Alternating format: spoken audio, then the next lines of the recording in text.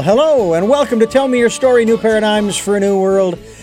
I'm Richard Dugan, your cordial host, and I thank you so much for joining us here on the program as we get set to talk about, well, it's quite simple, your money. I would have the sound of a cash register ringing, but try to stay away from the obligatory sound effects and so forth, as much fun as they can be. Talking about your finances, and if you're in business, even if you're not in business, even if you're just trying to, as they say, make ends meet. We're going to talk a little bit about all of that with our very special guest here on the program, and we're so grateful that she has joined us here. We're going to jump right in. We'll give you all the particulars that we normally do at the front end of the program a little bit later. Right now, we're going to talk with Susie Carter. She has a website, susiecarder.com, SUSIECARDER.com. So you might want to jot that down. We'll be linked to her website. You can see it if you're watching our YouTube channel. You can see in the background there her website and her name. Susie, thank you so much for joining us here on the program via Zoom. Thank you, Richard, for having me. I appreciate it. I'm excited to serve your community and tell the story about the money, honey. The money. It's all about the money. Yeah. Or as most people love the line from the movie Jerry Maguire, "Show me the money." Exactly, and that's what I show my clients, the money, honey. Now, I want to get something clear with our listeners that, yes, of course, this program is dealing with a lot of more what we like to call esoteric, metaphysical, spiritual concepts. Yes. And that's one of the areas I think we'll touch upon a little later on in the program as well, because a lot of folks are really... I mean, you know, they're talking about this one word, and I quote this gentleman almost every time I talk about the subject of inflation. And the question in the song that he sings is, who makes what inflate? And I've been watching things as they've been moving forward. I'm not sure that I care for the concept of the law of supply and demand. Because what it speaks to me, and correct me if I'm wrong here, we won't go into a lot of this, but correct me if I'm wrong, what I'm seeing is nothing, it has nothing to do with supply and demand, it has to do with greed. That people are claiming that it's more expensive to do this, do that, do the other, the supply chain and all of the other, I call them excuses, because from a more spiritual, metaphysical perspective, there's more than enough for everybody on this planet. There's no lack. And yet we've got people screaming lack. Help us to, just real quickly, maybe 5-10 minutes. Can you give us a little 101 on this? Well, I think there will always be a something, right? There'll always be a pandemic. There'll always be a recession. There'll always be a depression. There'll always be inflation. There's always be another mountain to climb, right? And you realize it's mindset. And it's not until you have a deep spiritual understanding of who you are, not necessarily a religious feeling, but a deep down spirit within yourself that you can take control, right? I believe that finances, wealth is an energy. Right? And you're either pulling it towards you or pushing it away from you. Our limiting beliefs around money, our limiting beliefs around what we can have and what we can't have is all in our mindset, right? And action, right? Because some people go, I meditated, I put a goal board together, Susie. I'm like, there's no money in my mailbox. I'm like, well, what action are you taking? There has to be more than just thinking about it. Thinking about it and putting an action plan together. So it does go hand in hand. And I know from experience, I've survived many recessions, depressions, inflations, pandemics in my businesses, right? I've built 10 multi-million-dollar companies, 2 $10 million companies, and have weathered the storm. This is just another season, right? And so I think we're going to look at, is this season the place you're going to get stuck in? Is this the season that's going to propel you? The great thing about when we do have economic struggle is it levels the playing field. People who are wannabes have a tendency to get squeezed out. People who are running businesses and running their life at a higher vibration and a higher level are the people that rise. And so you've got to get your head out of the negativity. You've got to get your head out of the naysayers and stay focused on what is my true purpose, my true intention, and my true calling. I believe, Richard, that my gift from God is my life. My gift back to God is, what do I make of my life? right? It's not just about money. Money is a vehicle. Money gives me the opportunity to do things in the world, provide for my family that I couldn't normally do if I just had a job. And so entrepreneurship, business for me is creativity. It allows me to live a life that's unrecognizable, and I wouldn't be where I'm at today without the entrepreneurial journey.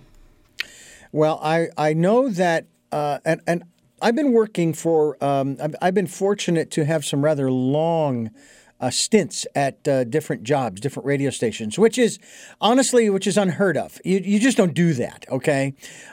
You you don't stay at a place for 2, 3, 4, 5, 10, 15, 16 years in broadcasting. You move around. You jump from station to station. Well, guess what? I didn't do that. I lived in Phoenix for 46 years.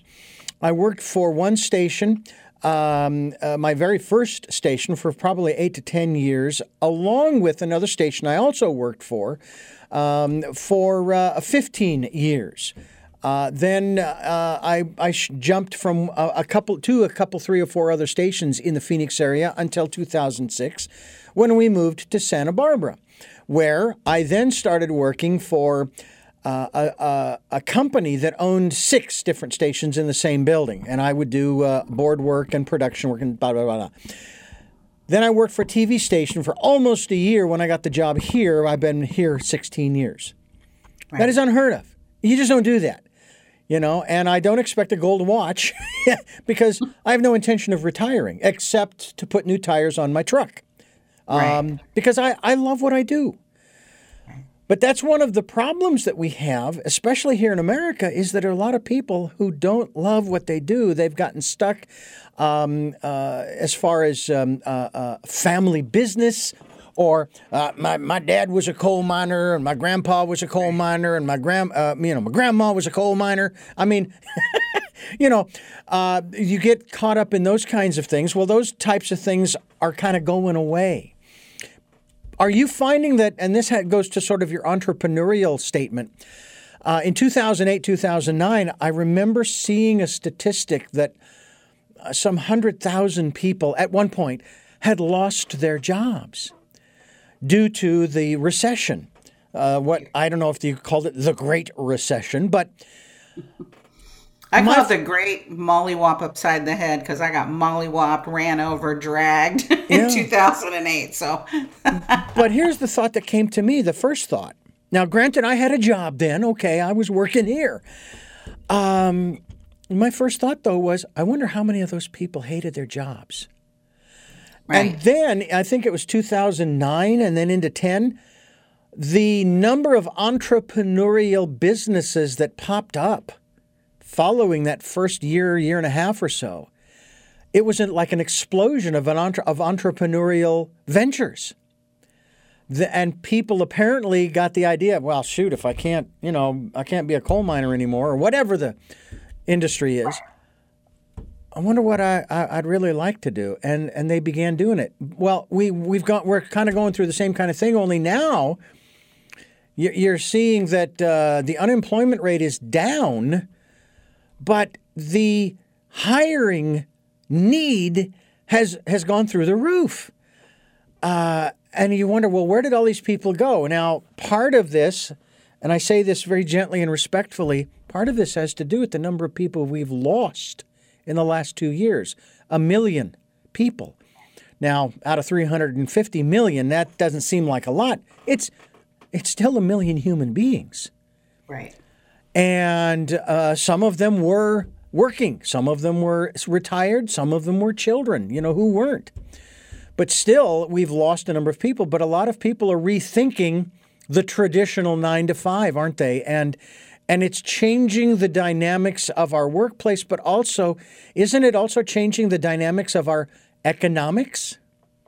Well, it's both, right? If you look at about 42% of small businesses went out of business during this particular pandemic, this particular crisis, right? And again, it's a level playing field. And so more entrepreneurs are born inside of a recession, a depression, however you want to create it, and know that it's part of the economic cycle.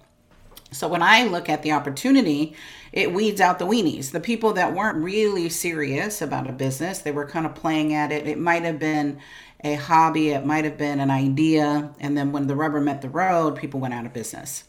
And so there's been a ton of growth inside of this economic trend as well. Businesses rising because of the need, the higher need of people needing services because there is a shortage of people. That's also put pricing through the roof because there's a shortage. I'm in a small town. I can't get anyone in my little small town to show up, like any kind of contractor, any kind of builder to show up to do anything. So, now I'm this home improvement maven, right? Doing all this stuff to look at, wow, the market has really shifted. Or if they do show up, prices are astronomical. So I think it will correct itself, right? It always does. Yeah. But an opportunity to look at if you've lost your job, if you've been furloughed, to go, what would I do? It is a process and a creative process to go, what is that gift that I have that nobody else has? What's that thing I do naturally? Like, you're a natural interviewer, you're natural commentary, that's just your nature. And so you found this perfect sweet spot. That's why it's fun for you. Same for me. I feel like I don't ever have to work. This is work. Right now I'm working. Oh my gosh, this is so much fun for me. I get to talk to people. I get to talk to you. I get to meet amazing people. I get to travel all over the world. I get to make a difference in people's businesses. That's my goal. I remember launching my business. I'm like, I'd love to be a speaker. Well, what would I speak about? What do I know? And it's tapping into what is that bigger purpose for you? What's that thing that only you can do? What's that thing that you do naturally that all your friends come and say, oh, can you help me with this? Can you do this? Can you do that? That's a place to start. I think people have a hard time really looking at, well, what would I do outside of this JOB? Because our society trained us from an early age to go get a JOB. Now, different generations, newer generation, they're not like you. They're not staying 16 years. They're staying 2 years tops, right? That's a long work history right now, which is hilarious. I'll look at a resume and they're moving every year. I'm like, what is up with you? And they're like, what? It's opportunity. I want a new skill set. They've got a great strategy around it when I ask them, but I'm used to people like you where we stayed inside of organizations. I grew businesses and sold businesses, right? So I stayed inside of that trend of building that for myself.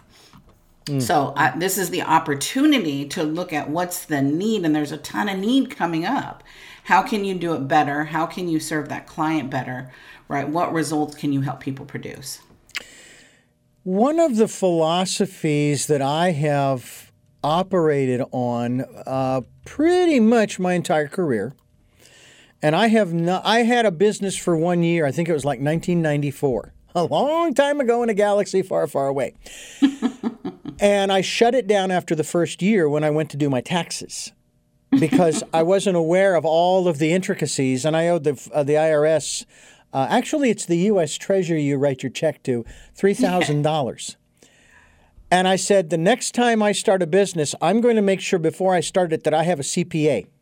Yes. Because they will make sure that all of the I's are dotted and T's are crossed, all the correct forms are filled out, all of the funds that come in, they're divvied up the way they're supposed to be so that I don't have to deal with that at the end of the year or quarterly or however that works out. And I want to talk a little bit about one of the philosophies that I have lived by for 43 plus years. And the reality is I think I probably got it when I was a paper boy, all the way through all 4 years in high school and even 8th grade. I delivered newspapers in Phoenix. I have to tell you that, and I share this with others, I love doing this, what we're doing right now.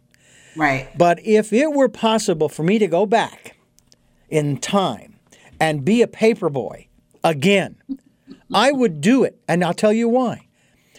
It's actually along the same lines of what's happening here. I get to meet some of the most incredible people. We had some of the most incredible conversations. I made some good friends. And I was delivering in the same area for 4 straight years.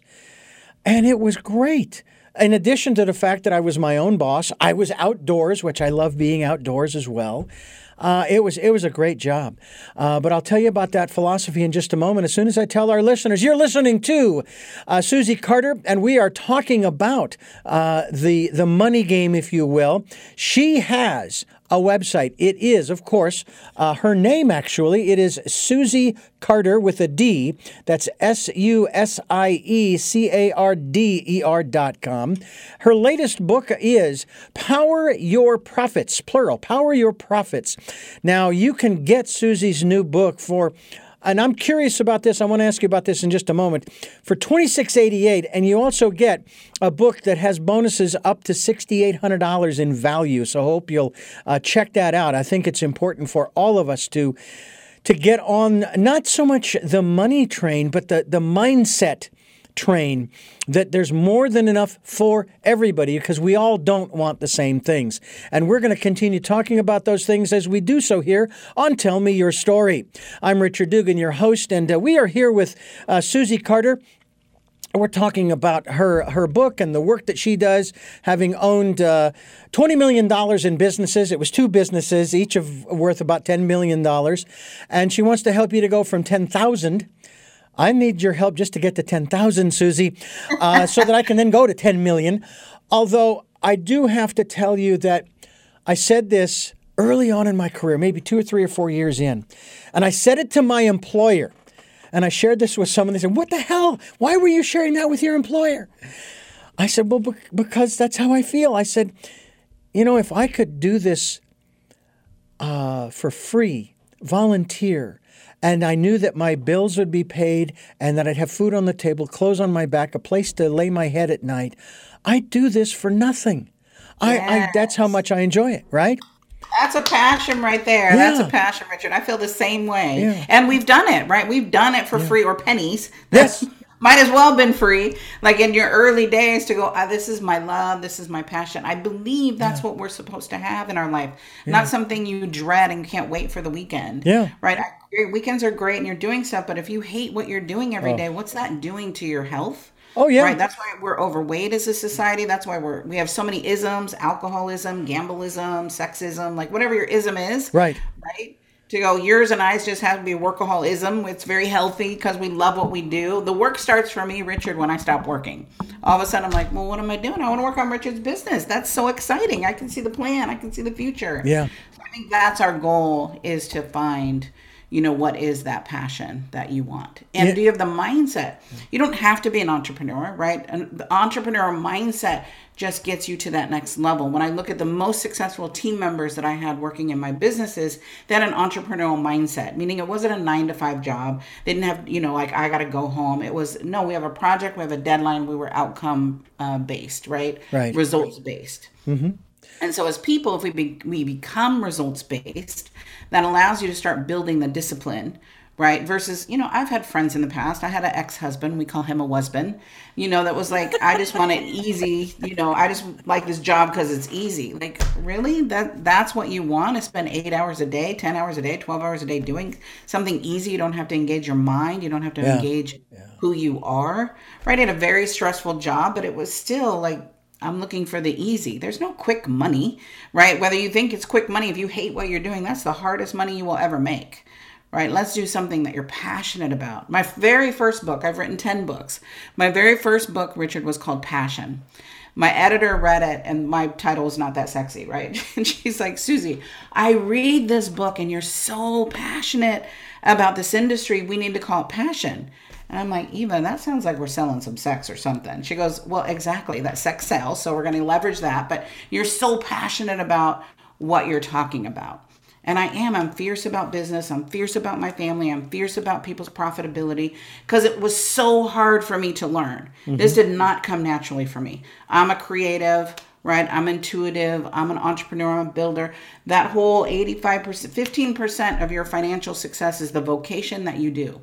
The 85% is where people get stuck. That's the sales, the marketing, the operations, and the finance. Yeah. That was hard for me, right? But I had to figure out how to do it to take care of my family, provide for my family, provide for my children. That husband, my picker was off. Dude, that was a bad relationship, right? I left that with 2 little kids, right? No alimony, no child support. And I'd figure out how to do it, right? How do I take care of my family? That was my why. That was my big why.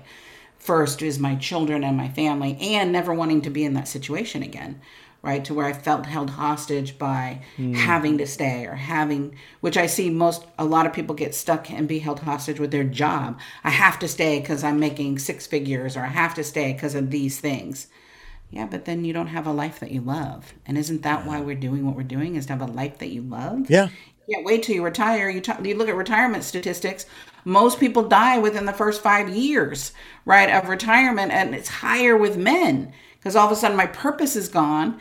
Thinking, oh, I'll enjoy life then. No. We need to enjoy life now, right, while we're on this journey to that next season. Yeah. My father's 90. All right. Ooh, that's some good genes, my brother. Yeah, so I have to live to be 100. I have to outlive my mother's grandmother, who lived to be 100. Wow, good genes, good genes. I'm hoping, and I got to get some new genes too, but that's another story for another program. My philosophy has always been, if you, and then to me this applies whether you are an employee or whether you are an employer, an entrepreneur with people, like you have staff. And the philosophy goes like this. I want to make you successful, because if I make you successful, then I'm successful, and not the other way around. Why is that one so hard for some people to get?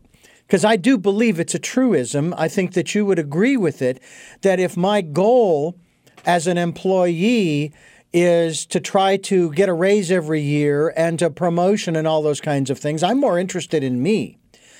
Whereas, and then along the same lines, they have this attitude, and I remember seeing or hearing an article or a news story back in the mid-'80s about Motorola, and they laid off like 1,000 people. And they even gave the reason why. And the reason was because they had done an audit of the materials. And they said, there's $1 million worth of materials missing. And we gotta cut somewhere. And odds are some of the people who were pilfering were probably some of the people who were let go. You know, karma is what it is. But I also thought that some of those people who were let go also did not like their job, did not like their employer, whether they pilfered or not. And it's like, why are you biting the hand that feeds you? Right. And I've had some horrible employers from time to time, not a lot, but I had one. And I was not going to give him the satisfaction of quitting. They had to lay me off. And then they gave me a massive severance package. And in radio, you don't do that unless you have a contract. So I knew that they knew that they had done me wrong. But I stayed because I loved what I was doing, and I didn't want to start looking for another job all of a sudden. But what about that attitude? Do you think that attitude is still prevalent, or because of what we've been through in the last 2 years and some of the changes in our workplace as well as our economy, that maybe that's sort of on the way out because people are realizing, oh, wait a minute, it is up to me, not up to, quote unquote, the man? Well, I think they're the millennials, right? So if you look at the boomers, we were actually called the me generation, right? We were very self-centered. But the new millennials, it's the me generation. Oh. Right? If you look at that age group, 58% of college students have scored higher in narcissism. It's all about me, who cares about you? And so I still see it in hiring trends, the younger generation just believing they deserve it. That, you know, our kids got trophies for just showing up versus when we were kids, we got trophies because we did something or we didn't, right? So I think we raised this society of me, instant Google download, instant satisfaction, microwave food, microwave this, now. And so the pivot and the reality check is, as employers, standing stronger to go, I don't want to keep the spoiling going. Right, I will pay you $100,000, but you got to earn $100,000. Right, I'm just not writing you a check for $100,000 because you went to some school. No, not going to happen. Now, some industries will, right? But you've got to look at what culture do you create inside of your business. Culture is incredibly important, right? When you look at creating a culture that thrives, a culture that's responsible, a culture that's results based, versus a culture that has their hand out going, "What do you got for me now? What do you got for me now? What do you got for me now?" and looking at how do I create that? Because money, when I look at employee satisfaction, money isn't the number one, right? It's the ability to make a difference. Like a lot of it's cause motivated, right? Those are the reason why people stay at companies. Money's there. It's in the top 5. It's just not number 1 or 2. And most people think, oh, it's number 1. I've had some amazing talent in my career come work for me. I didn't have the budget to pay them, right? And incentivize them and had an amazing work environment so people would stay. People would give their genius. People would contribute more. And so I think we overlook what a culture can do for a small business and even a large business. To manage the culture, you manage the outcome. Does it make any difference whatsoever whether you think of your business on a local scale, regardless of what it is? And obviously, if you're, let's just say, in the hospitality industry, it's obviously local for the most part. Or if you broaden your perspective, if this is a correct term, to realize and recognize that despite what anybody else says, I am sorry, folks, but this is a global marketplace, okay? And you better get used to it because that's not going to change. No, it's actually getting more relevant, right? A lot of people thought, oh, how am I going to do business? My first training company, it's so funny, was called Salon Training International. We were the largest training and development company in the beauty industry, Richard. And I remember this French company came to me and said, oh, do you have trainers that speak French? I'm like, no. They're like, it says Salon Training International. I'm like, I will find one. So, realizing we had this name, but we weren't in any way have the ability to do international training without an interpreter, right? Most times we had an interpreter if we did it. And so that still worked. But really looking at, back in the day, this was 20 years ago, right? Looking at what international meant then versus international now. I'm talking internationally every single day, right? I'm talking to Europe. I've got a marketing person that's in Europe. I've got another business that's in Costa Rica. That's one of my businesses, right? And our business is housed in Costa Rica, but we do business in Singapore on a regular basis. So it completely changed the framework of how I run my own personal business, which I would have never thought about that even 10 years ago, that I would have a business in Costa Rica and Singapore and the US and serve a global market. And so I think it's important that we look at what are the trends, right? Global business isn't going to go away. And how do you do business in a global market, right? You need coaching. You need support in that. I had to hire a company that specialized in finances in Singapore because it's different, right? The conversion's different. How we do our taxes is different, right? How we do our bookkeeping is different, right? It's all paperwork, but it's important that we get that paperwork right. Just like you found out that you owed the IRS, $3,000. That can be a mollywop if you owe 10, 20, 30 grand, right? At the end of the year, depending on how much money you make. And so I think as a global economy, it makes it fun. It makes it, you learn a lot about different cultures, and you also have to make sure your culture speaks to that culture. The sexy thing is a lot of countries want to know the American way. That's the sexy thing, right? And again, if I look at one of the number one reasons why businesses fail is pricing. You're not pricing yourself to be profitable. And then if you add a global market on top of that, you could really lose money fast. And so if I look at my students that are coming to me, they don't know how to price their services. They pulled it out of their Genius Zone or their Heine, right? How much is Rich charging? How much is Susie charging? I'm going to charge this. And that's one piece of it. You do need to do, competitive analysis, but that's not the end all be all.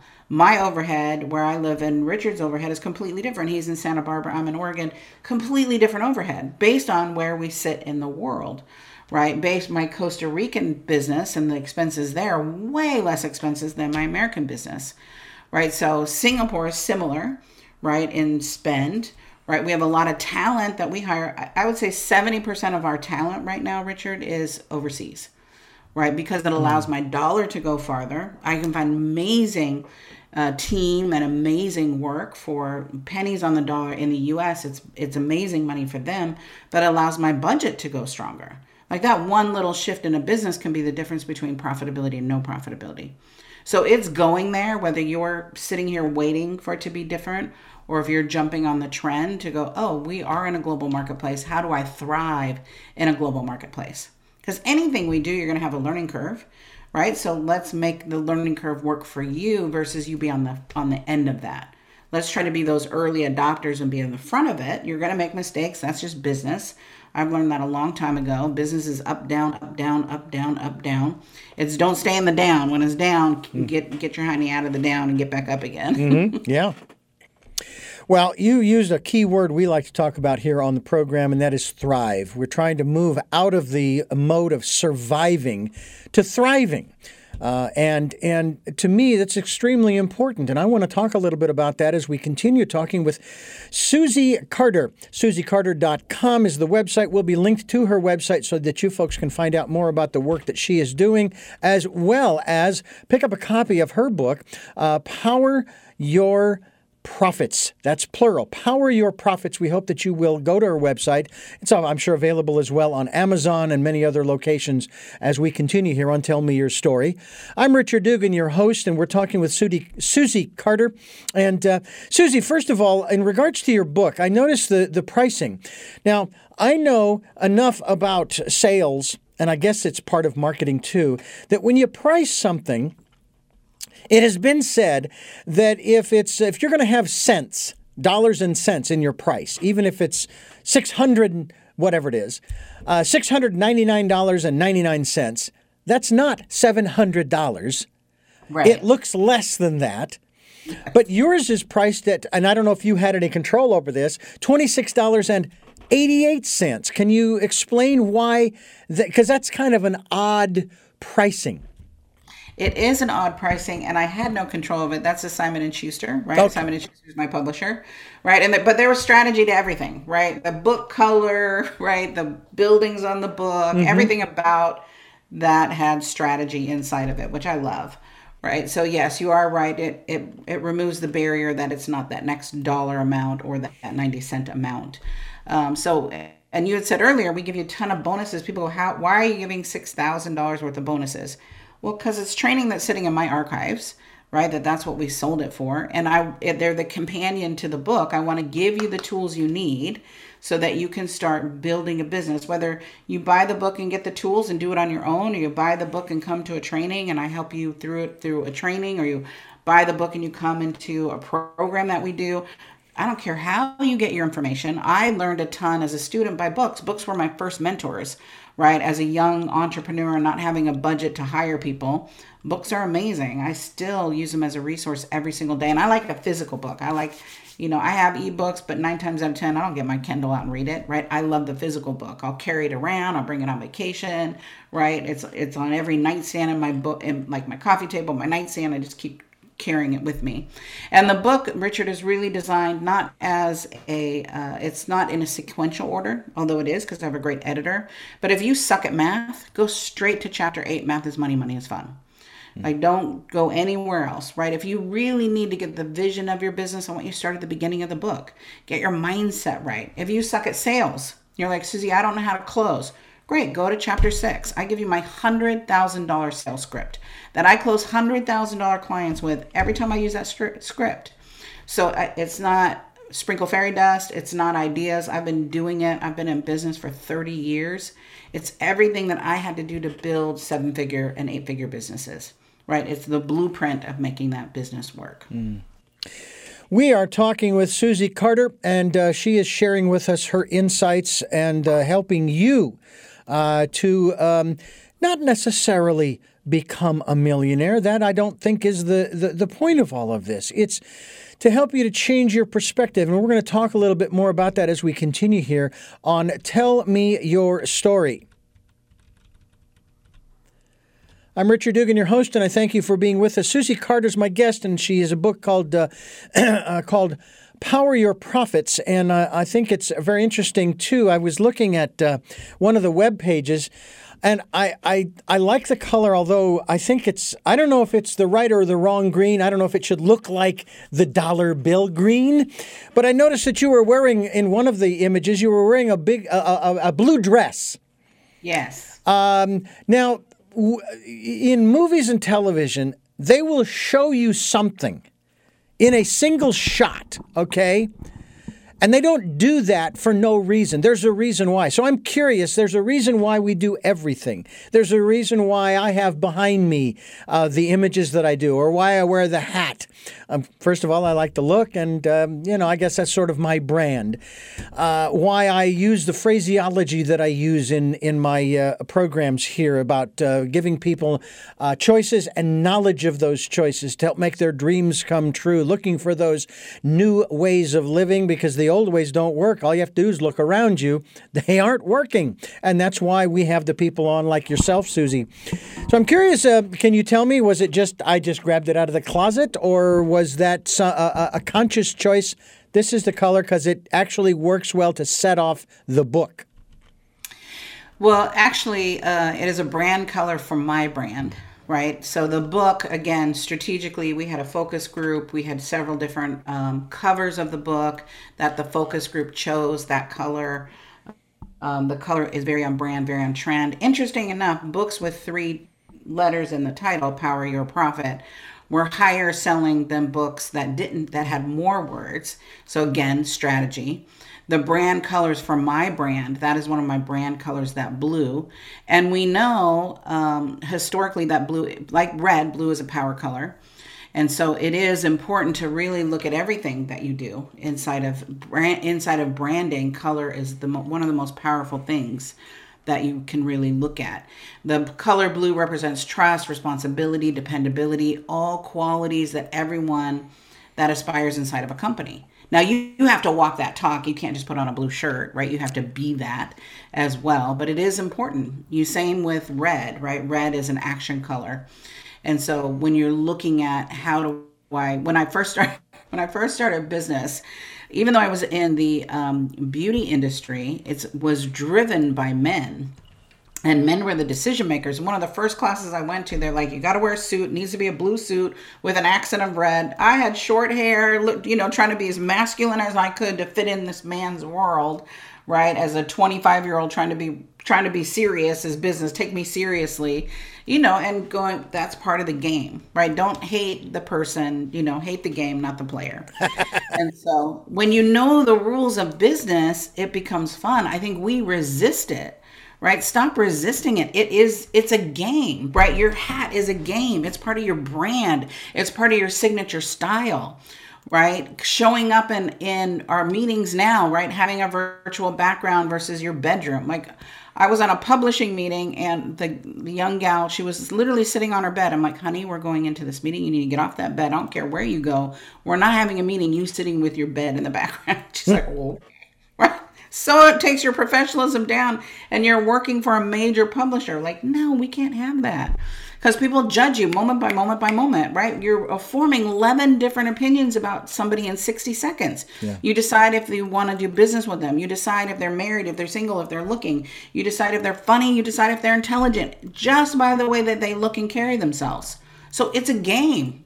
Again, am I using all the assets, all the resources around me to play an important part in the game? If you're getting passed up for a promotion, a job, look at yourself first. From your being to your attire. There was a study statistically said that people that groom themselves professionally, meaning you have a look, like you have a brand, you have a look, make 20% more than people who don't. Okay, well, if I'm going to put lipstick on or do my hair, or you're going to put a hat on to make 20% more and create a brand, okay, then that's what we're going to do. Right? So I think it's important that you realize what's stopping me is probably me. You are the biggest stop block inside of your growth and development. By being righteous, by being stuck in the old way, by not wanting to move with the trend, by not liking the way it is what it is. How do we leverage what it is and make the most of what it is? Almost 2 years ago, speaking of which, I began, and I had been doing video recordings of my interviews on Skype and switched over to Zoom. But I had been recording those, and but I wasn't really. I was just taking the audio. I was extracting the audio, and so 2 years ago, almost 2 years ago, July of 2020, I started working with a gentleman on what was termed Zoom theater. We were actually doing theater on Zoom. We would record it, and then I started video editing. I wasn't doing that before. I've never liked television or anything to do with a camera and recording interviews and so forth, because it takes so much to prepare. Whereas with audio or radio, you sit down, you flip a switch, you start the recording, and boom, you're off and running. It's almost instantaneous. And yet, I said, hey, you know what? This is where we are now, early in the pandemic. I at least I get to see these people, even if I can't be with them in person, that kind of stuff. And it just worked. And so now that's what I'm doing. I recorded these videos as we're doing here on Zoom, and we have a YouTube channel now. So I produce them up. I put an intro. I put an outro. I put all of the, for example, people watching the YouTube video right now, what they see, not only in terms of what's behind me, my virtual background, but what's behind you, your virtual background. Above you is your website address. Below you is your name. And the same for me, not your name, but mine below me and my website above. And then between the two of us, I have an image of your book. Yes. And it's there through the entire interview, okay? And then I have images at the beginning of my brand and promoting, because you mentioned this earlier, you talked about intuition, promoting the Decade of Perfect Vision, where we encourage people to go within and listen to that still small voice, spend time in that quiet, peaceful, calm place. I used to think if I could find that one place on the planet where I could just get away from everything, all the sounds and the people and everything, it would be great. And then I began to process that forward and thinking, well, wait a minute. But if I can find it, then so can other people. Mm-hmm. And I thought, darn it, there's no place. Until I really started getting into the understanding of the still small voice and that inner space, or what some people from the biblical perspective might call your prayer closet of sorts, which is that inner life.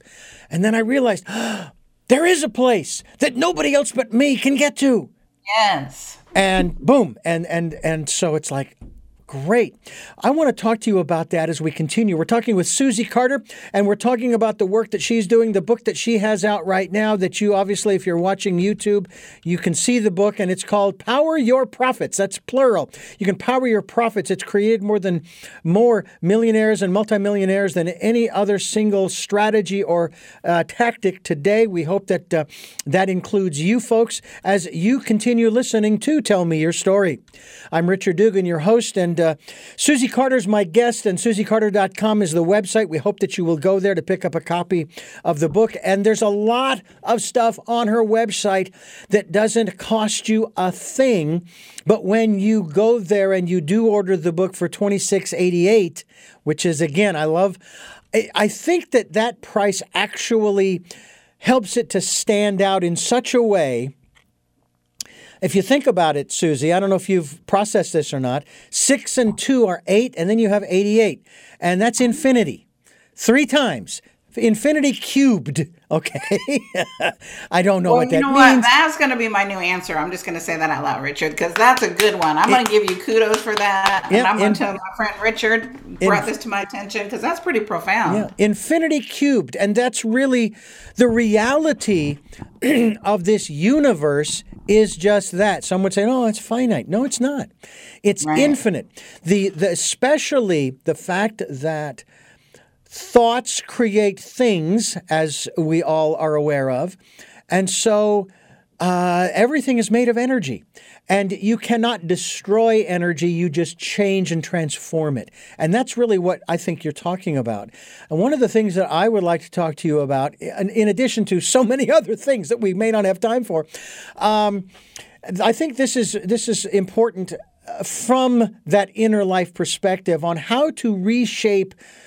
I'm going to put it personally. How to reshape my relationship to money?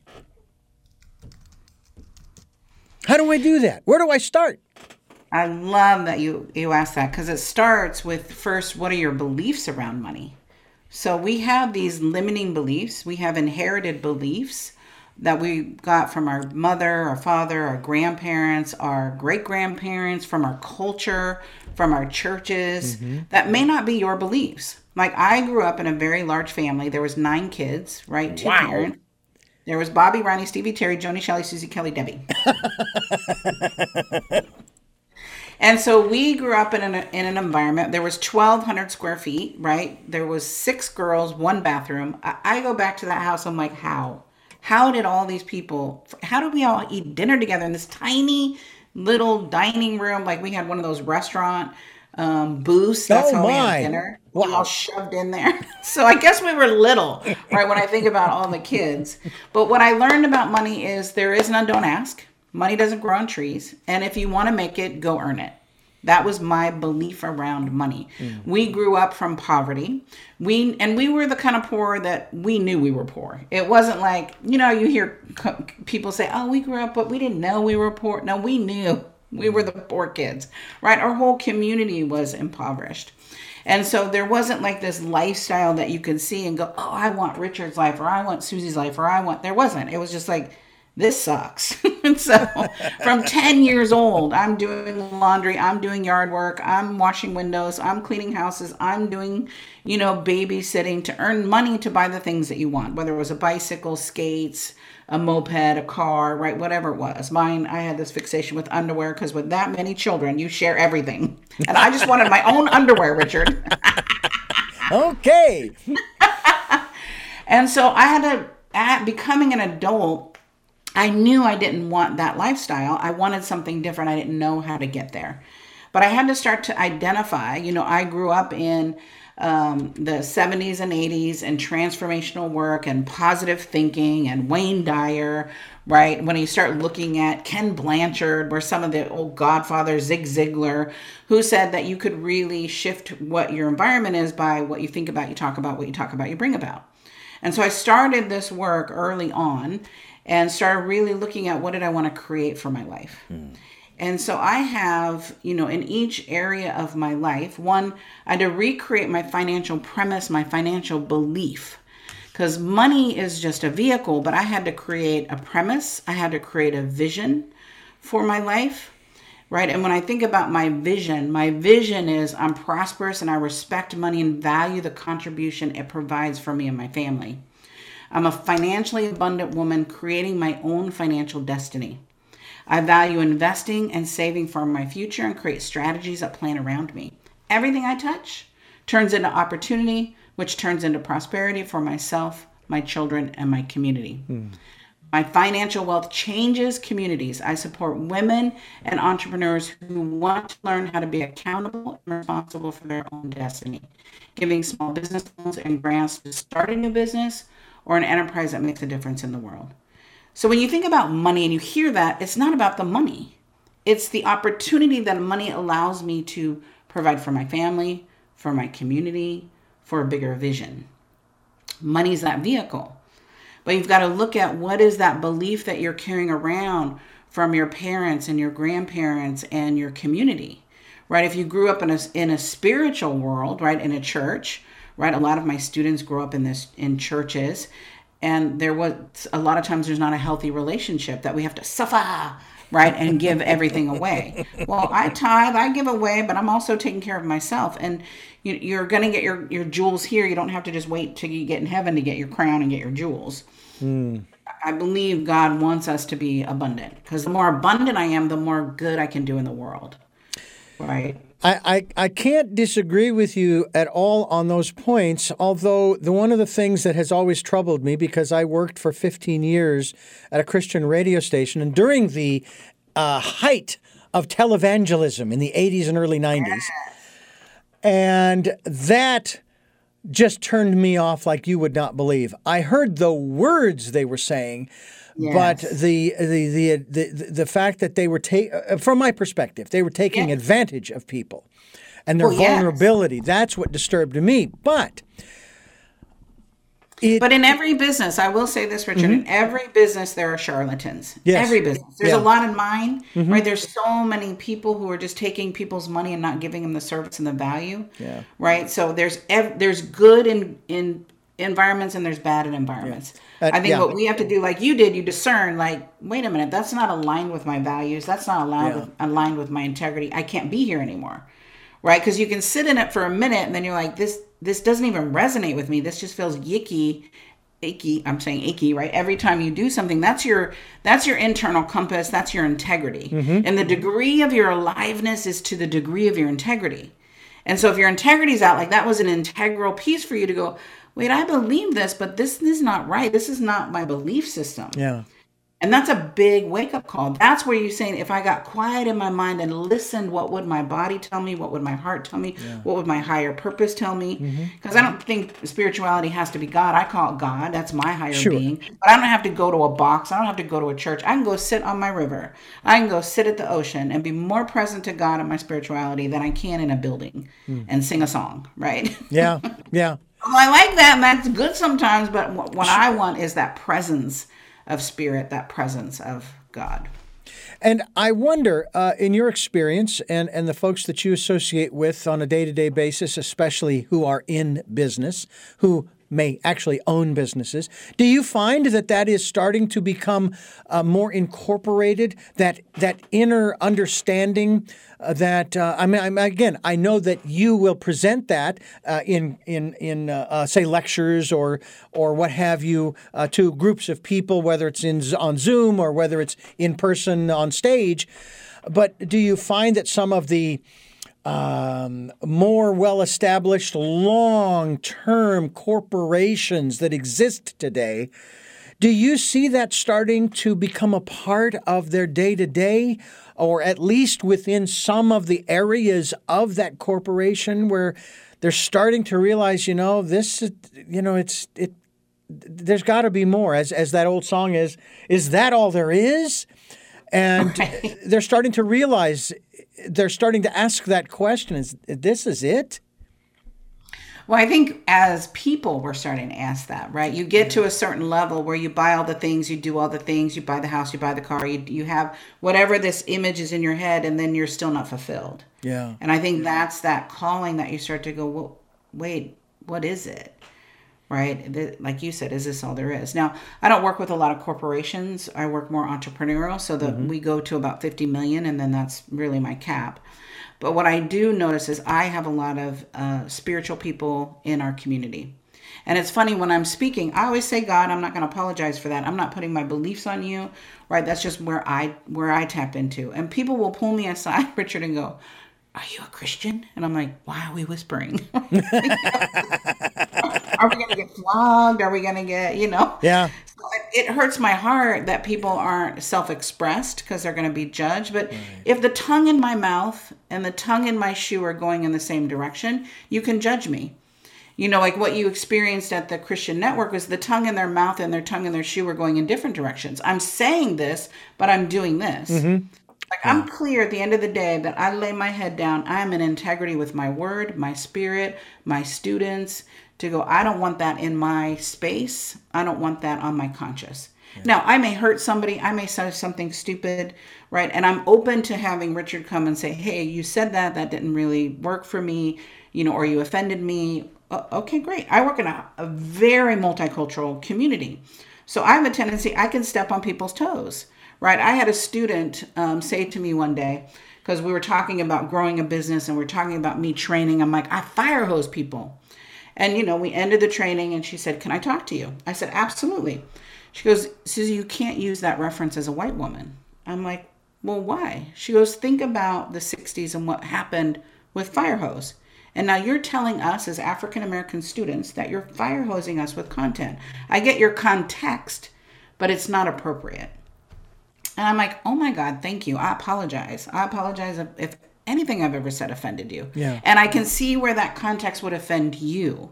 And so I will be responsible.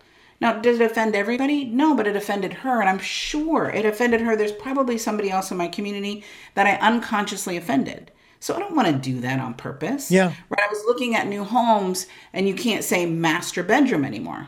And I was like, well, why can't you say that? You have to say main living space or main, bedroom area.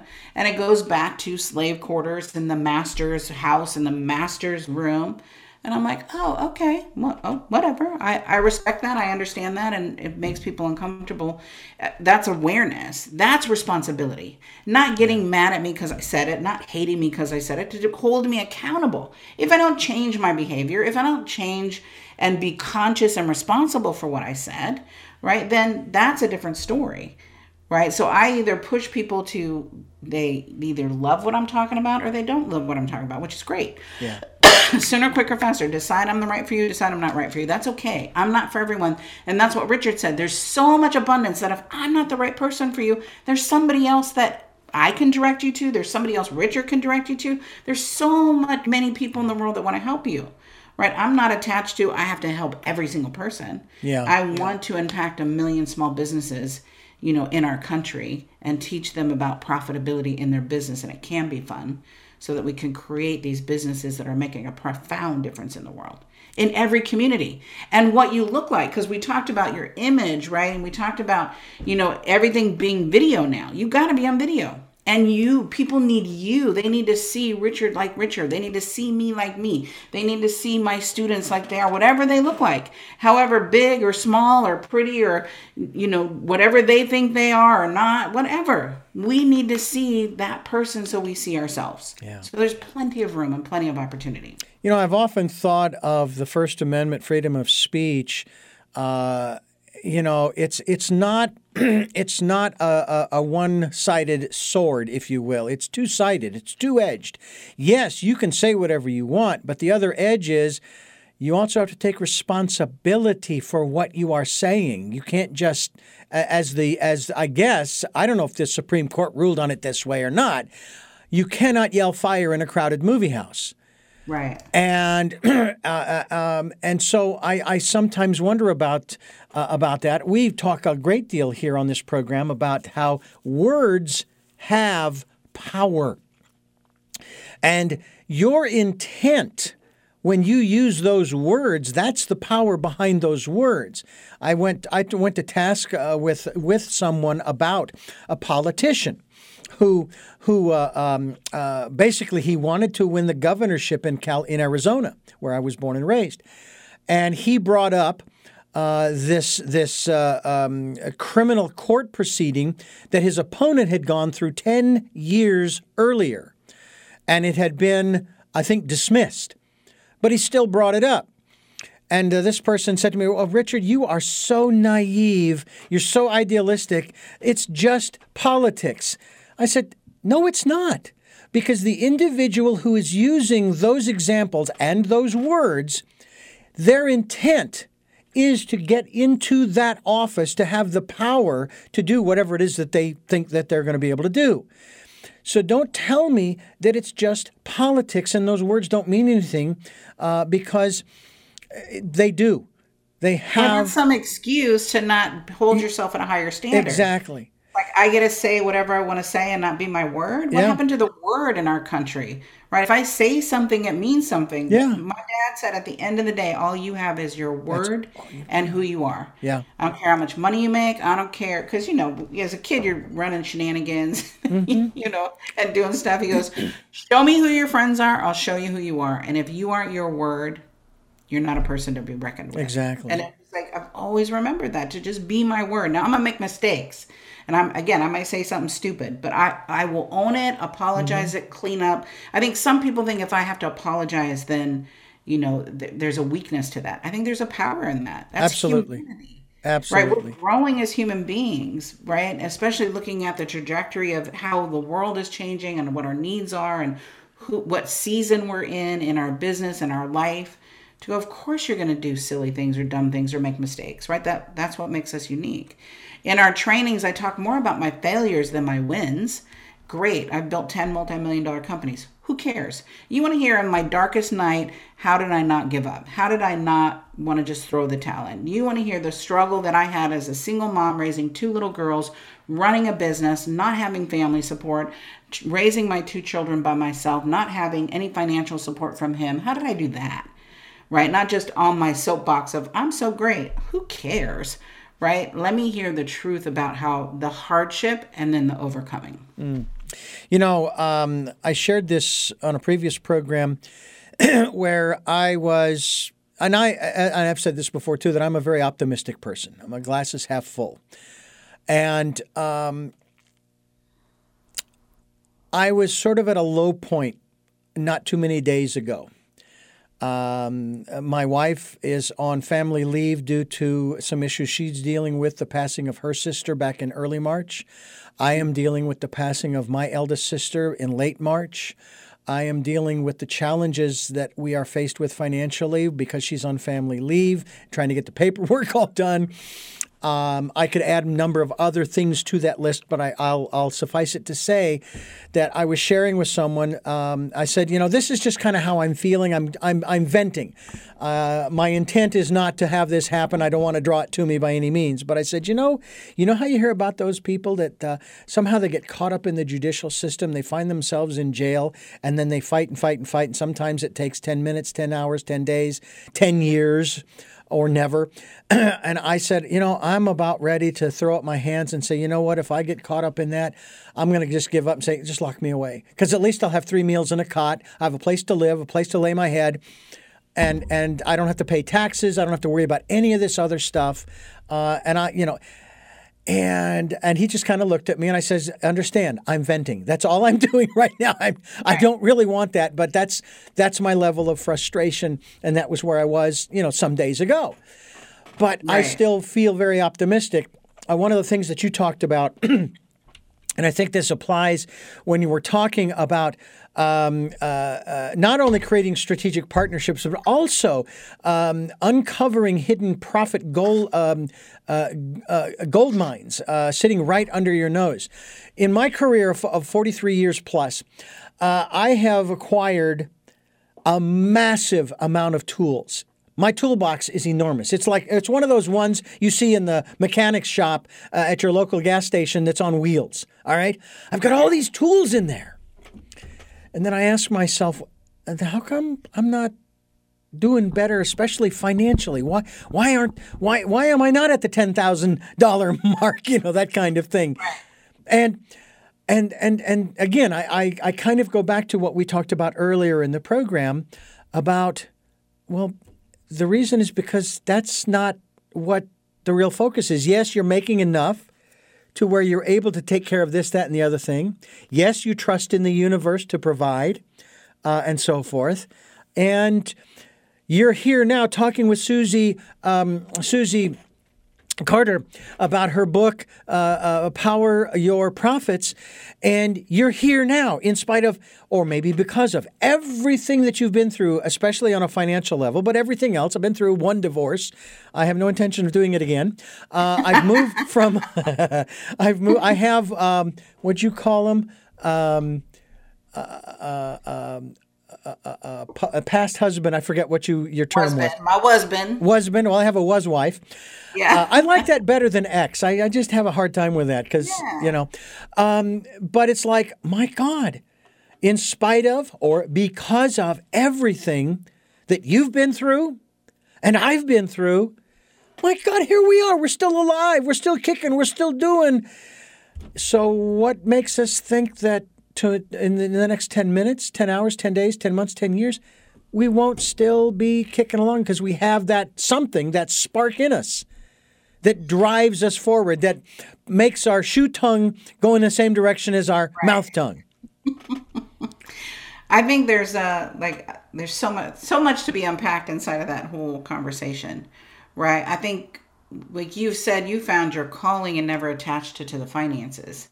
Right. When I look at your toolbox now, to go, how many young broadcasters would love that toolbox? Right. So I immediately see, you're talking, I see dollar signs, I see, opportunity, I see online classes, I see, you talking and bringing people, young broadcasters to pave the way. I started this because there wasn't a me, right, in my industry. I'm like, who's going to tell me the truth? Not some, sprinkle fairy dust, make $1 million. Like what does it really take to create $1 million and then have profit, right? My first business, Richard, we grossed $1 million, but we lost $70,000. Okay, that's not a successful business, right? Mm-hmm. And it was humbling to go, well, and I won awards. I was an award-winning business owner. And to go, this makes no sense. I can work at McDonald's and make more money than this. And so it's understanding I wanted security for myself, and I knew that a job, because I was a hairdresser, that was my vocation, right? I wasn't going to get a job that paid me any kind of money. I had to create my wealth, right? And although I have a ton of education, I had no formal education. And so entrepreneurship gave me the ability to make $1,000 a day, right? There's not many professions that you can go and make $1,000 a day with no education, if you know what I mean. And so I was able to make great money for myself, my children, and my family. As a hairdresser, I was doing $250,000 a year as a hairdresser. Wow. And to give you some kind of idea, the average hairdresser makes today less than $60,000 a year. So back then, that was a lot of money. Right now, I was spending it as fast as I was making it. I'm going to be honest, that was my down to my up, right? To go, oh, how do you make this much money and spend it all, right? But I didn't have a budget. I didn't have a vision. I wanted to get out of scarcity. Once I got out of scarcity, I went, okay, I'm out of scarcity now. I'm not in survival, right? I don't have to worry about that. What's the next for me? And so I think we're not really taught to create wealth. Right? Even in entrepreneurship, 82% of small businesses aren't profitable. Only 1.7% of businesses hit the $1 million mark. Yeah. Out of those $1 million businesses, they're not paying themselves a proper paycheck. Yeah. Right?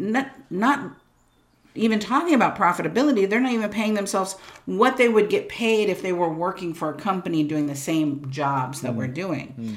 So part of it is education. Part of it's our plan, right? I have a life plan in every area of my business because I realized I had a really good, clear career path and a really good financial path. Personal life, what was that? Right? Spending time with my family, what was that? Vacation, I was sleeping, right? I was recovering from all the work that I was doing. My spiritual life, that was empty, right? My intellectual life, empty, right? Unless it had to do with work, right? Or finances, because that's what the priority was. Right. And I realized, after I sold my business, there was this void because I sold my business and I couldn't go back into that industry. And so all of a sudden I realized my identity was so wrapped in this success that I created that when I didn't have that, and I went into another market, people didn't know who I was. I was an icon in that industry. Like I'd walk in a room and, it's like the mayor, everybody knows you. Yeah. Now I'd walk in a room and they're like, who are you? Who's this lady, right? And you're like, my ego was hit. I had to redefine who I was. It was a very masculine thing that my identity was wrapped up into my results. But it was a great opportunity. As hard as that was, it had me recreate my life more holistically. Versus this masculine drive, protect, provide, protect, provide, protect, provide. Yeah. Right. And I'm still that way, but now I've really embraced the feminine side with the masculine side, and go. There's something more to life than just working. Right. There is. This goes back to relationship with money. One's relationship with money, and you really need to understand, Susie, that money's the root of all evil, isn't it?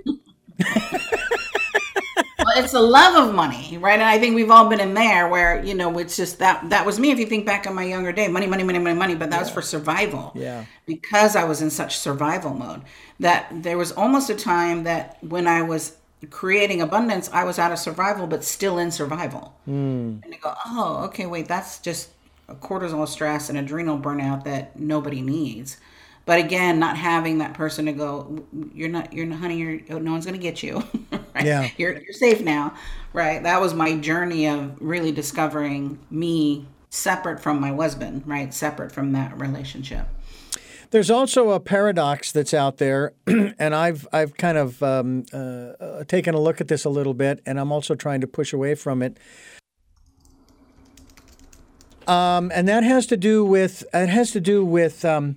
the aspect of you've got two paradigms here. One of them is this is the land of opportunity, America, United States.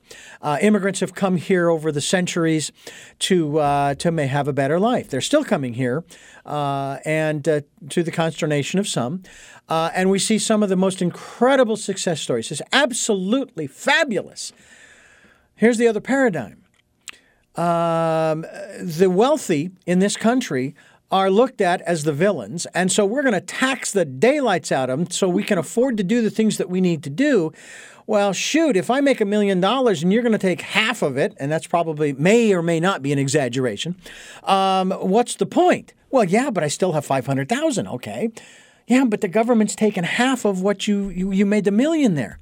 So you've got those two almost diametrically opposed beliefs that on the one hand, if I make too much, I'm not going to get to keep it all. On the other hand, I can make as much as I want because this is a land of opportunity. How does one circumnavigate those two elements? Well, it doesn't have to be hard. It has to be strategic. And so that conversation you're having is really a tax strategy. And so when you look at setting up your business, the misnomer is if I make $1 million, they're going to take $500,000. No, you're going to have 50% in cost of goods, in team salary, advertising. So what you might have left is $500,000 to pay yourself, right? So that would be $250,000 if you don't have tax strategies, right? So I have many different tax strategies that allow me to not pay 100% on that money. I'm not taking all the money now. I'm deferring some of that income. There's only so much money that you need to live on, right? And again, wealth is a long game, not a short game, right? Everything is governed by cause and effect. Everything happens for a reason. Wealth is the effect of specific actions that you do to create wealth, right? It's all about planning. And so people become wealthy because they decide to become wealthy and do the things that wealthy people do.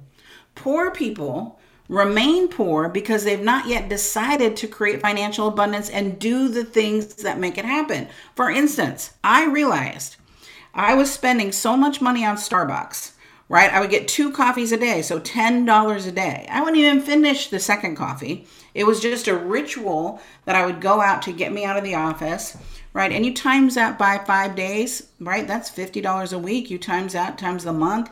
Now you got $200 a month, times that times 12 months. You got $2,400 that you're spending on coffee. I went and got a Keurig, right? Or a nice espresso machine and went, I'm good. Like, why did I need that? Well, it was like, got me out of the house early, go get coffee. That was like a ritual. Then leave at lunch, go get a ritual. Well, that $2,400 can be a retirement account. Like when you really look at what are you spending, most people's credit card debt, they have no idea what was on that credit card. Like I look at my credit card, I know exactly what that money's for. And so when you look at the frivolous spending or filling a void, right? Women shop to fill a void. Well, what's that void? Let's work on the void versus you buying another pair of shoes, you buying another bag that you don't need, right? That's the discipline that the wealthy have versus the poor, is that instant gratification. Now, I had to learn that early because in my husband relationship, I had to file bankruptcy, right? And that shifts the game completely. So inside of that lesson, I'm like, if I can't pay cash, I can't have it, because I was on cash basis because I had no credit. And so the blessing in that has taught me to go, do I really need this, right? Do I really? So my first credit card after that bankruptcy was American Express, because back in the day, you had to pay it off. And it gave me the discipline to think, why do I really want this? Can I pay it off next month? And the answer was no, I didn't get it. And I still to this day have that same philosophy more than 30 years later, going, can I pay this off next month? Nope, I'm not getting it. My business doesn't have any debt. The only personal debt I have is my house. That's the only debt I have. And so when I look at, most people aren't willing to make those conversations. That's an adult responsible conversation. Now, sometimes there's financial hurt, financial crisis that you might have to go into debt for. Like if you look at a medical issue, that's not normal for you guys, that your wife's in this period, right? To go, oh, she's on leave, so this might be different. Right? I believe there's good debt and bad debt. The good debt is the debt you can see, or it's going to help you make money. Like a house is a good investment, right? They say luxury cars is not a good investment, right? So you want to look at, is this a good investment or not a good investment, right? So I think it's important for us to look at what are my dysfunctions and being honest about your dysfunctions, right? And then expand your time horizon as far as possible. Yeah. I want you to think out 5 years, 10 years, 15 years. Right. When I'm looking at my wealth strategy, I'm not looking at I'm saving, 30 grand this year. I'm looking at what will that 30 grand get me in 10 more years. right? How is that going to monetize itself? Is it better in real estate or is it better in the market, right? And then diversify, right? I learned this in 2008. Richard, Lord Jesus. I don't know if you remember 2008, but I got mollywopped by 2008. We had sold our business for millions. We were heavily invested in the real estate market. And what felt like overnight, we had $10 million in assets, right? Real estate, we owned a building, we owned several rental properties, plus our primary property, heavily invested in real estate. And it was leveraged. It wasn't all cash, right? It was heavily leveraged because that was the model, right? Our investment strategist was talking about it. Our real estate investment strategist was talking about it. We followed the rules, whatever the rules were. Like, I was a good student, Richard, good student. I did what they told me to do. And in 2008, the rug was pulled out from under me. What felt like overnight, we lost $10 million in assets. Our portfolio went down. Our real estate investments went down. My marriage of 17 years, gone. He couldn't handle. He felt he was responsible for the financial devastation for our family. So he left the relationship. And so here I am at 42 years old thinking, I don't have 20 years to rebuild. I don't have 20 years. I don't have the drive. I don't have the stamina. I just felt like I was clobbered. And I heard a voice in my head. And the voice said to me, Richard, I will never leave you. I will never forsake you. Get up. This will be your biggest victory and your biggest lesson. Get up. You know what to do. And I wish I could say that I popped right up, but I did not pop right up. I felt like a fraud. I felt like an idiot. I felt I was confused. Like, what do I do now? I had a non-compete in that industry. And I had two clients. One was a woman by the name of Lisa Nichols, I had been coaching for years, and the other was John Assaraf, two of the most sought-after transformational leaders in our country. I did a turnaround in John's company, and I took Lisa's company from 1 million to 10 million. And it didn't take me 20 years, because now I knew what to do. Now I knew the system of money. Now I understood, because I was much more sophisticated. And so it took me about 5 years to start rebuilding my portfolios, to really reposition myself. But I had the long-term vision. The first thing I did was invest in real estate. Found a property, put a big down payment down, and then just chunked that property down. Paid it off as much as I could because I'm like, I'm going to have one asset, and I will never leverage myself that way financially. So every piece of property that I have, right, that is an investment property, is either paid for cash or I'm not buying it. Because I never want to feel that way again. I'm too seasoned. I'm a little seasoned, y'all. If you're not watching this video, it's not my first rodeo. So again, I don't want to have that higher risk. When I was young, I could have that risk, right? Now I'm in my 50s. I don't want to have that kind of risk. I want to have more balanced risk. And so I share that to say, you will get mollywopped. You will get knocked down. You will have bloody knees, bloody elbows. What are you willing to do when that time comes? Are you willing to stay on the ground and have a pity party? Because I wanted to stay on the ground. I'm like, if I didn't have children, I don't know if I'd be here today. My children were my why am I saving grace? Because I was just devastated. And it allowed me to see that I can create anything that's possible. That I have the power to change this. And that when you know the strategy that you need to put in place to create wealth, not just money, wealth. Wealth meaning I don't have to work again. Wealth meaning that my lifestyle provides me a well-being that a job can't, right? That I can spend time with my children and my grandchildren and be able to have a life that I love. Entrepreneurship has created that for me. Yeah. I will tell you, folks, that the information that Susie Carter is giving us, SusieCarter.com is the website you can go to get more of this great information. The book, of course, Power Your Profits. We certainly hope that you will go to her website and check that out. We're linked to her website, both on our website, richarddugan.com, but also on the SoundCloud audio portion. I am still working on that aspect of being able to create a link within the video itself to to set that up, and I'm learning little by little. I'm learning how to create these much better presentations in video format. And I thank you, of course, for being with us here on the program as well, and assisting us in this process of better understanding our role when it comes to money. Here on Tell Me Your Story. I'm Richard Dugan, your host. We're here with Susie Carter, susiecarter.com. We will be linked to her website, as I've mentioned, and of course her book as well is Power Your Profits. I want to ask you three final questions. You may have addressed them a little bit as we've done this over an hour program that we've been chatting here, and I thank you so much. But it's so fun. We both love what we're doing, Richard. This is work, isn't it great? Yeah, that's my father said to me, he, by the way, hates being referred to as a wise guy because he doesn't consider himself wise, but I do. And he said to me, a number of things he said to me over the years, but one in particular was, find a job that you love doing because you're going to be doing it for a long time. Don't get stuck like me. Now, my father didn't stay stuck. In the 70s, when I was in high school, he went back to junior college. He got his computer programming degree. Now, in the 70s, they still had fanfold paper and punch cards. So we had lots of stuff to draw with when we were younger. But he didn't stay stuck. And then, of course, the company that he had been working for so many years decided to move to Utah. He did not want to move the family to Utah. So he, I guess, took his pension or whatever it was, and then he got another job in the computer industry back in the 70s, early 80s, and so forth.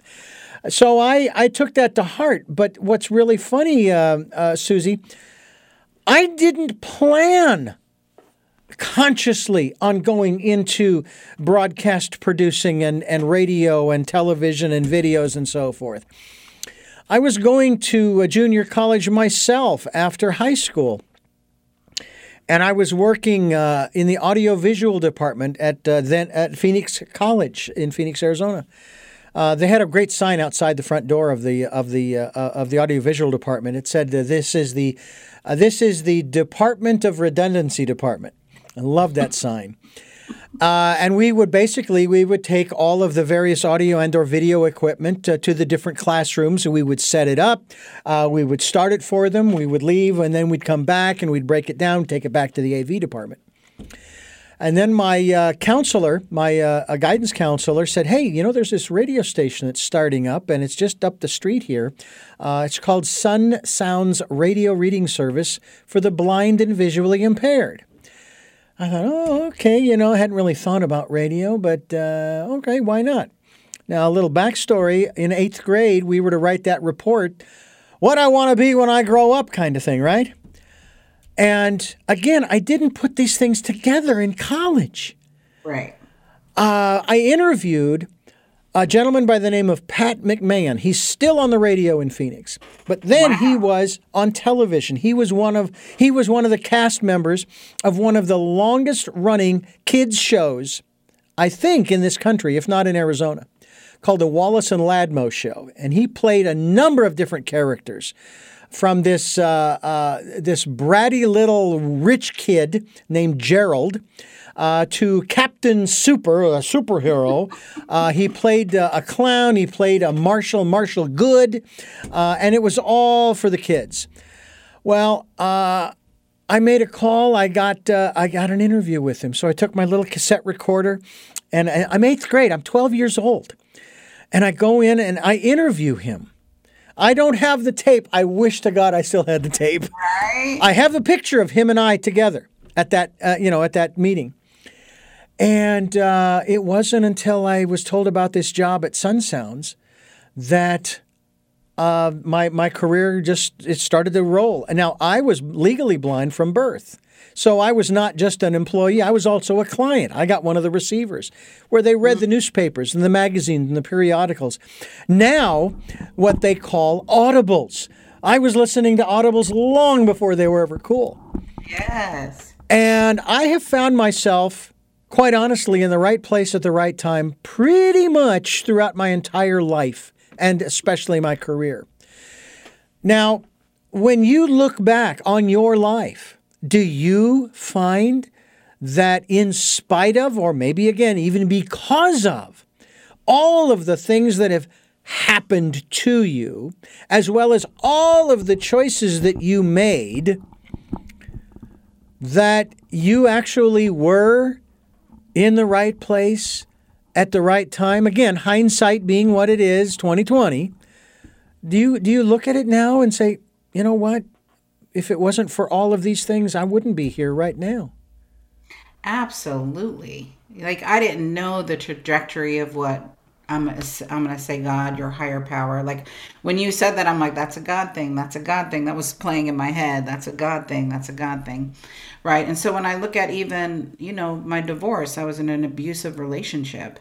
And I remember Richard being on the floor and he was on top of me, and I looked, to the left and saw my daughter crying. And I visually saw my mom on the floor with a man on top of her. And it was that flash of like, oh, hell no. I will not teach my daughters this is okay. But that's all I knew. Like, if you weren't yelling at me or smacking me, you must not love me. Right. And so that was a God thing to go. I had to see myself in that environment. I had to choose myself powerfully and to choose something different for my family and choose something different for my daughters so that they could have a life that is unrecognizable, the men they choose today. Mm-hmm. And it took a lot of work, and that was a blessing. That was a gift that was wrapped in sandpaper. I don't like that I had to go through it, but I was repeating the past, and I was smart enough to get out of the past. And so even when I lost all my money on the floor, when I was crying, I'm like, what is the lesson, God? What is the lesson? What am I supposed to be learning? Because I was a good student. I was a good steward. I was responsible. It was easy to feel like a victim in that moment, right? To go, I did everything right. I did everything you told me to do. Why? What am I supposed to get here? And that's when the voice said, this will be your biggest lesson and your biggest victory. Get up, go tell the people. I'm like, I'm not telling people this shit. I'm not telling people I lost $10 million. No, sirree. No, who's going to listen to me if I tell them I did that? And the funny thing was, people started, giving me standing ovations, and they're crying, and they're like, oh my God, that happened to me too. Thank you for sharing that story. Oh my God, I found myself in that same situation. Oh my God, thank you. I needed the courage to get out of this relationship. Thank you. I feel hope and possibility now. I didn't see that when I was in my shit. What I saw was just the pain and the sorrow and my looking good and trying to pretend that I had it all together. God was like, that's not real. That's not who you are. Show them the journey to show your commitment and your conviction. Right? Your commitment and your conviction. I had to have commitment and conviction to my bigger why. My bigger why was my children, those two little girls. My bigger why was my bigger calling in life. And I had to make it up. Like, I don't know what my calling is. I don't know what I'm supposed to be doing. And, God will never close a door without opening a window, but nobody talks about the hallway. Nobody talks about when that door slams, like, which way do I go down the hall, right? And the fear that it takes. That's why depression is so high right now. Alcoholism is so high. Abuse, marital abuse, spousal abuse is so high right now. It's because we're in the hallway. Get out of that hallway. Run to the window. Run to the light. Run to the light. So as much as those things, I believe those are your generals, right? That's your general stripes. Is when I was sued, like, why am I being sued? I'm a good boss. I followed all the rules like I thought. Well, apparently I didn't follow them the right way. So, being sued was a lesson. And to go, you know what, Richard, you're being sued. Oh, it's not that big of a deal. Let me show you what to do. Right? Because you don't know as an entrepreneur. Yeah. And so being willing to share your hardship, to share that pain, to share your humanity is when the love comes through. Yeah. Where people see like, oh my God, I have a bigger kinship with Richard now because he shared that story, right? Some of you listening will go, oh my gosh, if she can do it, I can do it. And that's all I want. If I can do it, you can do it.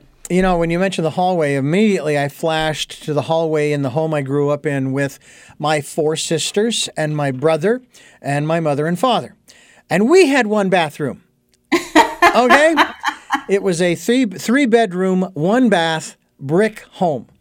And I Yes. saw that. I saw that hallway at the beginning of the hallway. If you're facing down the hallway, behind you is the bathroom. To the right, immediately is my parents. You go halfway down the hallway. There's my brother and my room and our room. And then at the end of the hallway, at the front of the house, all 4 girls shared one room. And they all came out alive, ladies and gentlemen. Yes, they did. And they are great sisters. Sadly, I lost one of them in late March of this year to cancer. But that's the voice I'm hearing now, is my sister's voice saying, "Hey, Richard, it's going to be all right. It's going to be all right. You're going to be fine. You're going to be fine." And it's kind of nice to sort of have a recognizable voice to what I like to call my friend, my inner voice, my still small voice. We are always looking for, unfortunately, the quick and easy way. There is no quick and easy way when it comes to what we're talking about here. And I think even more importantly, Susie, you would probably agree that, again, as you said earlier, it isn't about the money, honey. It's about what is really important. And I put it in this one word. And that one word is, it's really about community. Without it, you really don't have anything. And I think that a lot of folks who find themselves, quote unquote, on the outs. I just did an interview with a gentleman who's got a program down in San Diego called Doors of Change for I believe it's transformational age youth. In other words, it's young people between 17 and 25 who are living on the streets of San Diego. And he's found a way to help them through his nonprofit. And music is like the key. What was the one thing, if there was one thing, that helped you through the most challenging times that you would now, let's just say, for the sake of argument, we're putting no intent in this, ladies and gentlemen. Susie, you just lost everything. All right? Everything's gone. All you got left are the people that are in your life today.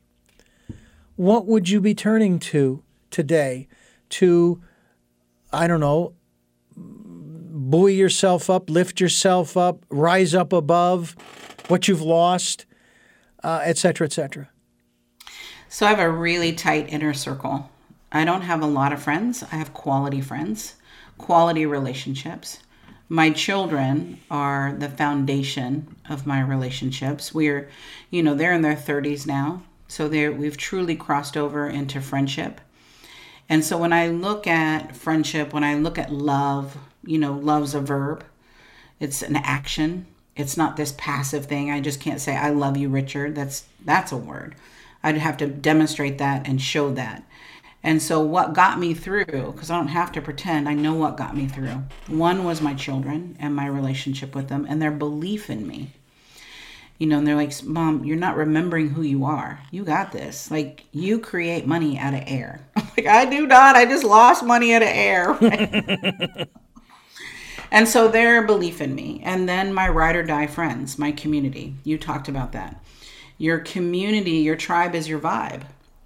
And so I had 2 really close friends that picked me up and said, "You got this. Like, let's do this together." One was Lisa Nichols. I had been her coach for years.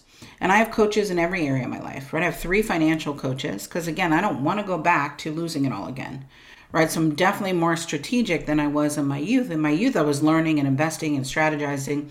Now I have the experience. That's the wisdom that everybody talks about. I have some wisdom around it, right? I'm not just willing to spend money like I did in my youth because now I don't have, you have a different trajectory when you get, I'm in my 50s. It's a different trajectory. And so she said, "Just do for me what you did for you, and we can make money together." And what I knew is it's strategy. Of course I can make money. And so her belief in me, because I really lost who I was trying to redefine who am I now? because I threw the baby out with the bathwater. I think we do that in divorces. We throw the baby out with the bathwater, right? We believe the commentary, right? I was believing the commentary that was in my own head. I had a personal development coach, aka therapist, that I went to regularly to let go of the shame. My husband left me of 17 years. Like, what, am I not a good wife? Like, what happened? Like, I didn't understand his experience because I'm just feeling left and abandoned, right? And as a young kid having abandonment issues, and I'd already known, I'd worked through, but now again, here it is again, like proof that you're not worthy, proof that you're not lovable, proof that you're not enough. And so I had to do a lot of personal development work. And so entrenching myself into going, what do I need to learn for myself? And again, what's the lesson? And so your community, people that you can tell the truth to, and tell the ugly truth. Like, it was ugly truth that I had to share. And then I got braver and started telling the ugly truth. Like, I'm telling you the ugly truth right now. Like, it's just, it is what it is. Like, it happened. And to pretend it didn't would be the tongue of my mouth and my tongue in my shoe going in a different direction. And what I know is I'm committed that if my story can help one person, whether it's a woman in an abusive relationship, whether it's a single mom trying to figure out how to feed their children, whether it's an entrepreneur in the struggle right now inside a pandemic, is to give hope. To go, there's hope when you reach out. There's hope when you tell the truth, right? You know, it's in the Bible, right? So when you start looking at the truth will set you free. And sometimes we're afraid to share the ugly truth. Yeah. Well, it doesn't mean it's the truth. It's your truth, Yeah. right? It's your truth in what you're experiencing right now. Just like you were saying to that person that you're like, I just need to vent. That was your truth in the moment. It's not the truth. It's not how you really think. It's like, let me just say it so that I can be free. Because once you say it, there is a freedom to go, oh, I didn't really feel that way. I think divorce is at an all-time high and abuse is at an all-time high because we're not saying the truth, right? You irritate me, or we don't have boundaries, or you're not doing your share, or you're not doing, like, talk about it. Like, let's have some real conversations, not the surface conversations, right? That's where anger stems from. Anger stems from love and not getting it, right? It's not just being stuck and angry. If you look at where anger stems, you know, underneath this, the whole is love. I'm not getting the love, which goes to regret, which goes into forgiveness, which goes into all the work you have to do. And a lot of people don't want to do that work because they don't want to be that vulnerable. Yeah. But that's the purpose of life. Yep. The purpose of life is to experience that love. We are all seeking it from a partner, from our children, from our community. Respect is love. Yeah. We want respect because we want people to respect us, but that's an expression of love. Yeah. And, you know, again, I think, you know, we're talking about money, we're talking about business, but at the end of the day, we're all human beings. Yeah. Looking for that same journey, which is, how about now? Do you love me now? How about now? How about now? Do you love me now? How about now? I actually had an experience like that when I was back in Phoenix in late April, where we were there for my sister's memorial, and I came home from the gathering from my youngest sister's house, with my mother and my aunt. I beg your pardon, my mother and my niece, who's the daughter of my eldest sister who passed. And we came in the house, and my dad did not go to the memorial because he just doesn't have the stability, but they had it on Zoom, so he was able to watch it at home, which was great. And my brother had gone with us he had left with us in the car. Well, he didn't come back with us. He was staying at my sister's house for a little while longer. He's going to be brought home by one of my other sisters. My father comes up to me, again, 90 years old. And he comes up to the dining room table, and I'm standing there chatting, and he looks at me and says, "Where's your brother?" And my brother apparently can get away with this. I can't. Because I says, "Well, Dad, I'm sorry to say we had to sell him in order to put gas in the car." He immediately said, "Look, when I ask a question, I want an answer." And I said, "I'm sorry. I apologize. I didn't mean to make a joke. He's coming home." I told, coming home later with my other sister. Later that evening, as I've put, and I gave my brother the bedroom. I took the couch out in the living room. I chose to do that. And so I'm there getting everything squared away and putting the sheets on and the pillow and everything. My father comes into the room. I turn around and he says, "I want to apologize for being so short with you, being upset with you earlier." I said, "Look, Dad, I love you and you will always be my father and I will always love you." and we hugged a little bit, and it was all good, and we were fine. I didn't see there was a problem even when he got upset because I had apologized and so forth. So later on, as we're getting ready to depart, I'm getting ready to go to the train station, the metro station, to go to the airport. My second oldest sister, who has her own conditions of stability, she's using a cane as well. And the two of them, my father, and my sister, they're hugging, only they're kind of leaning sort of into each other. And my sister's, come on in here. Let's all have a hug here, the three of us. And I said to the both of them, I says, do you know that if the two of you leaned into each other, you wouldn't fall down? And they kind of got a little bit of a chuckle out of that. I was just, trying to lighten things up a little bit. And they kind of chuckled a little bit. My brother apparently can get away with more of those jokes than I can because that's just his way. I think that's a defense mechanism of his more than anything. I don't usually do that, but it just seemed like it was cute, and I thought it was cute. But sometimes my intent wasn't to be mean or anything. I was having fun, and it was light, and we were just coming back from, of course, again, my sister's memorial, and I have to say it was one of the most beautiful memorials I'd ever been to. A great mixture of laughter and tears. It was just a perfect mixture. It was absolutely fabulous, and I will share this with you as I shared with my listeners. You talk about a closure and being able to move forward. I didn't get to see my sister after her passing. They did not have a funeral. She was cremated. But my brother-in-law, her husband, I remember from the day I met him, over 40 years ago. They were married 40 years, by the way. He always had a camera with him. Well, the last picture that they showed in the last video presentation was a picture of him standing in front of the table where my sister was lying in the mortuary. Now, you couldn't really see anything. It was more silhouette, but you knew who they were. You could tell. Right. And my niece, his daughter, took the picture. And my sister, Cecilia, she's my second oldest, she gasped and then put her hands over her mouth and asked later, did you hear that? Is that always me? And I just thought, thank you. Thank you for sharing this picture because it gave me closure. It's like I almost want a copy of that photograph. Yes. I mean, it was so beautifully done. It was the dim lights and all of that. And there he and my sister are together for the last time.